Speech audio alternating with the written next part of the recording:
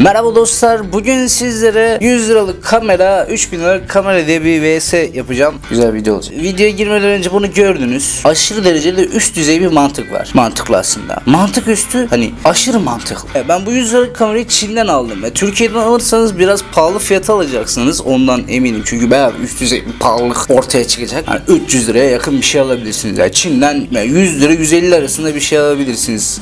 Eken H9 mu? Öyle bir şey. Alta link koyarım istiyorsunuz. Oradan alabilirsiniz. 3000 liralık kameramla biliyorsunuz %. Benim genellikle kullandığım kameram, ana kameram. Bir iki kameram daha var da ana kameram bu. Çünkü pahalı. Çok pahalı. İlk önce sizlere test videosu çekeyim. Evet, şu an görüyorsunuz. Benim işte 3000 liralık kamera bu. Şu an 100 liralık kamerayla çekim yapıyorum. Mesela şöyle arka planı çekeyim. Güzel ya. Arka planımı seviyorum. I love it. Bak şurada oyuncaklar var.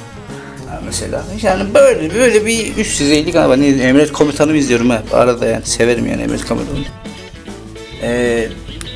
Durdurayım. 3 milyonluk kamera da bu. %. Hani fazla görmenize gerek yok. Ufak tefek bir kamera. Yani dünyanın en küçük DSLR kamerası deniliyor buna.